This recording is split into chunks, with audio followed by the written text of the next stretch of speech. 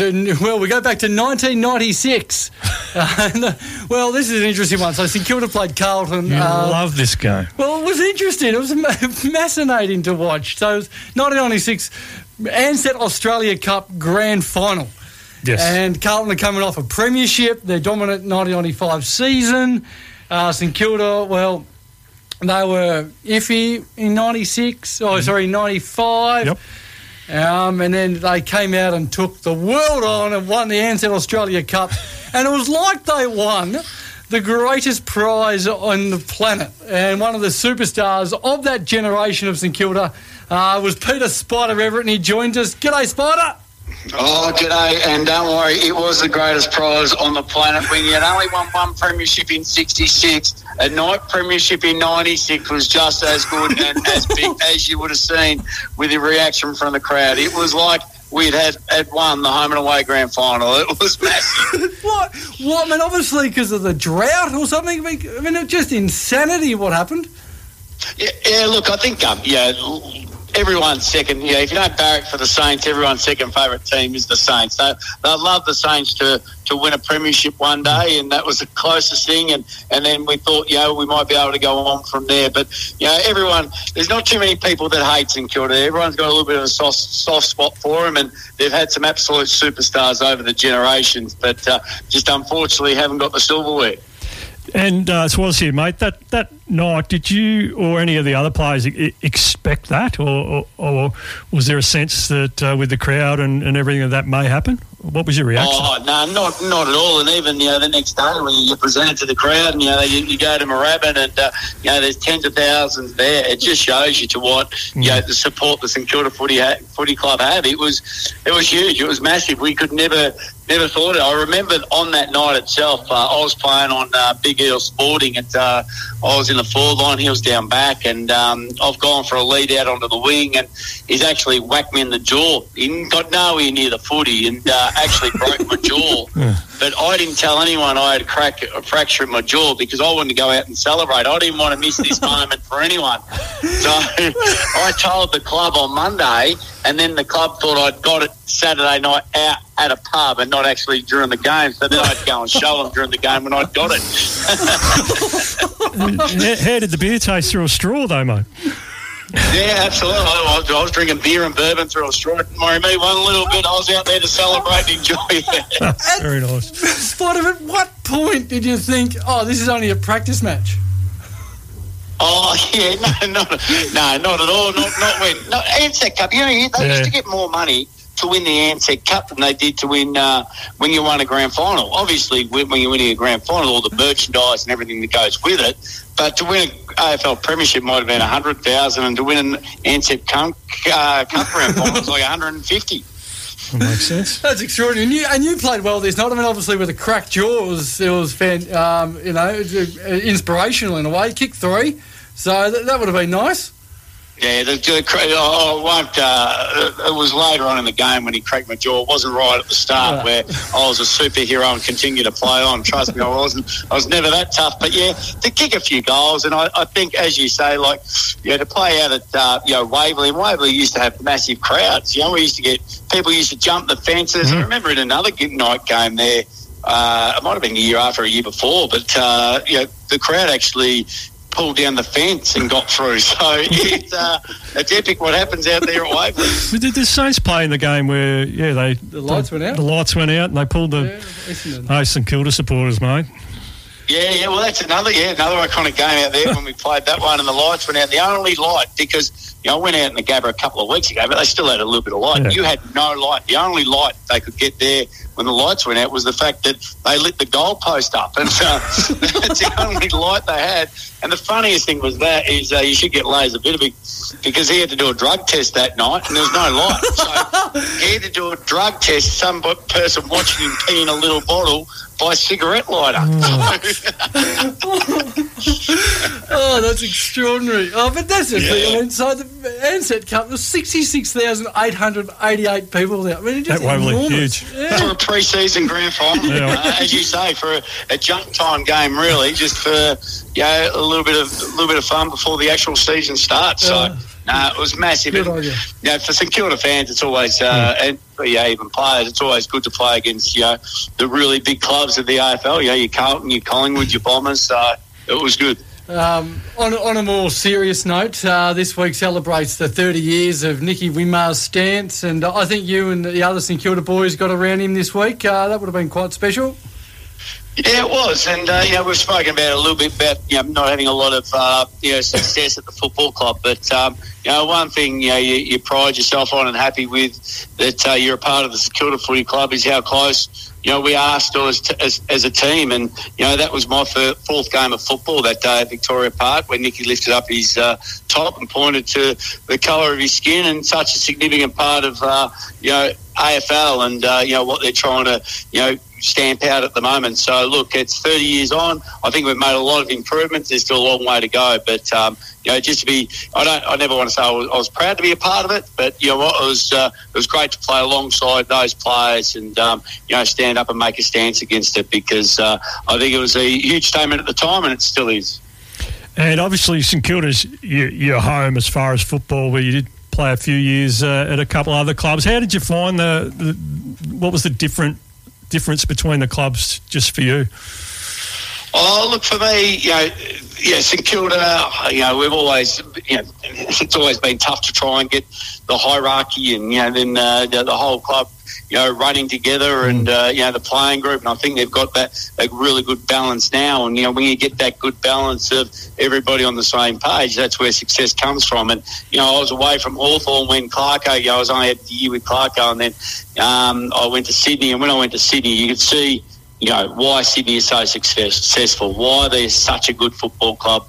They're just all on the same page, and, Roosie leaves and Johnny Longmire comes in, and now Longmire's been there for 15 years, and, they just know how to run a football club. Nothing disturbs them. They get on with their job. Everyone plays their role, and that's why they consistently play finals footy. So, that's what I learned when I went to other clubs. But, realistically, as you said before, a Hall of Famer, and lucky enough to be 10 years at the Saints. And, I do love the St Kilda Footy Club.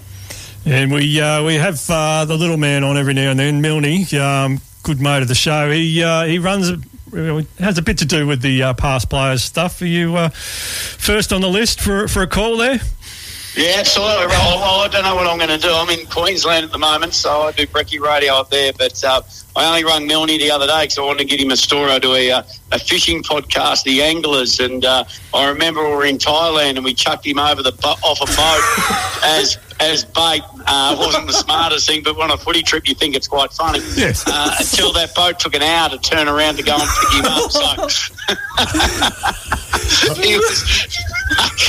we love Milne. He's one of the greatest of all time. So, we still speak to Milne a fair bit. Yeah, he doesn't mention that. I've never played a high standard of footy, but I've been on some footy trips, and they say it's just relative to how they used to be, maybe, not so much how they are now. But, I can imagine that happening. It's a classic. Oh, yeah. It was hilarious at the time. And then when you wake up the next day and you think about the actual part of it, you think, okay, that wasn't overly that smart. But then 20 years on, when everyone's good, it was hilarious again. So, Milne, Milne, they're the blokes you love having in a football club. They're the blokes that, if you're having a down day, if you feel a bit flat when you get to training, don't worry, he'll get you up and he'll give you a kiss and a cuddle and get around you. And, they're the blokes you really love in footy clubs. So, he's a spark, there's no doubt about it. He's an absolute ripper, Milne. Also, we got him on to chat about the St Kilda history, of course, and a little bit of that he was a part of. You're one of the best and fairest in 2001, the year that Blighty was there. Can you... I mean, must have been an extraordinary year. Yeah, I nearly won leading goal kicker one of those years as well. But look, we judge it a little bit different at St Kilda. If you come second in the best and fairest, you pretty much win it because Robert Harvey won everything. You had Robert Harvey, so he won Brownlows and best and fairest. So if you come second, we celebrate it as a win. But Blighty's year was an interesting one.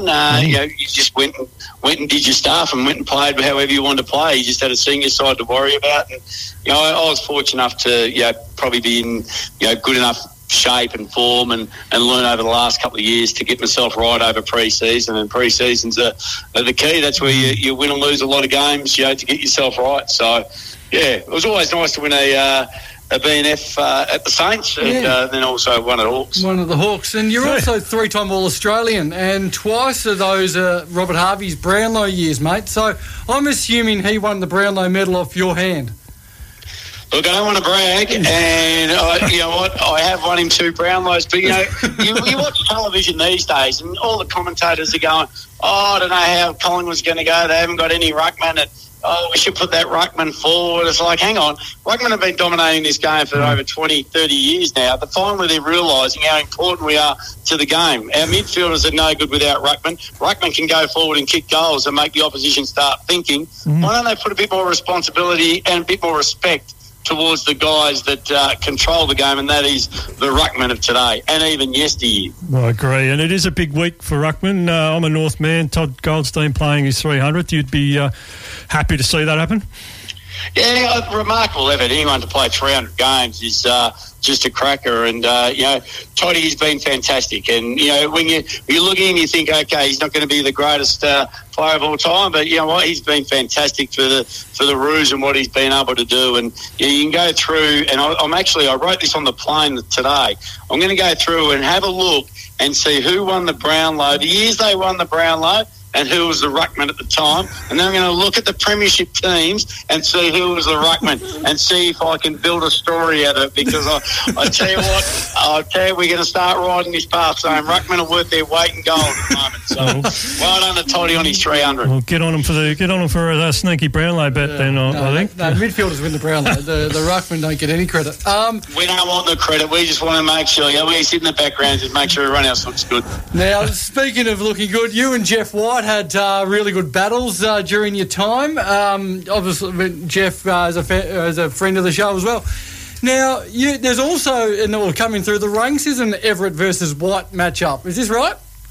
Yeah, funny, we both live on the Goldie. Jeff lives up there, and so do I. Yeah, we had some great battles. And, the number 34, Jeff White, against us, and always line up. And, what hurt Jeff a bit was when they put the centre circle in there, so he couldn't have the big Glenn McGrath run-up in the middle of the ground. But what I love, Jeff White's got his young fella and my young fella, Boston, both roughly the same age, Kalani and Boston, and they play against each other, on each other. So, so hopefully over the next few years they get a good battle going against each other, and you never know what might happen in the future. So it'd be funny if they faced off against each other in one day in the same positions we did. Well, that's right. I mean, you've played 180 games for the Saints, so you'll end up there, under the father-son, so that'd be exciting. Yeah, that's what he's hoping for. And, we've seen, especially lately, you look at the Dacos boys, and, you got Darcy's young fella Sam at the Bulldogs, and quite a few coming through. So, look, I personally think the father and son rule in the AFL is one of the greatest things in sport. I think every coach should do it.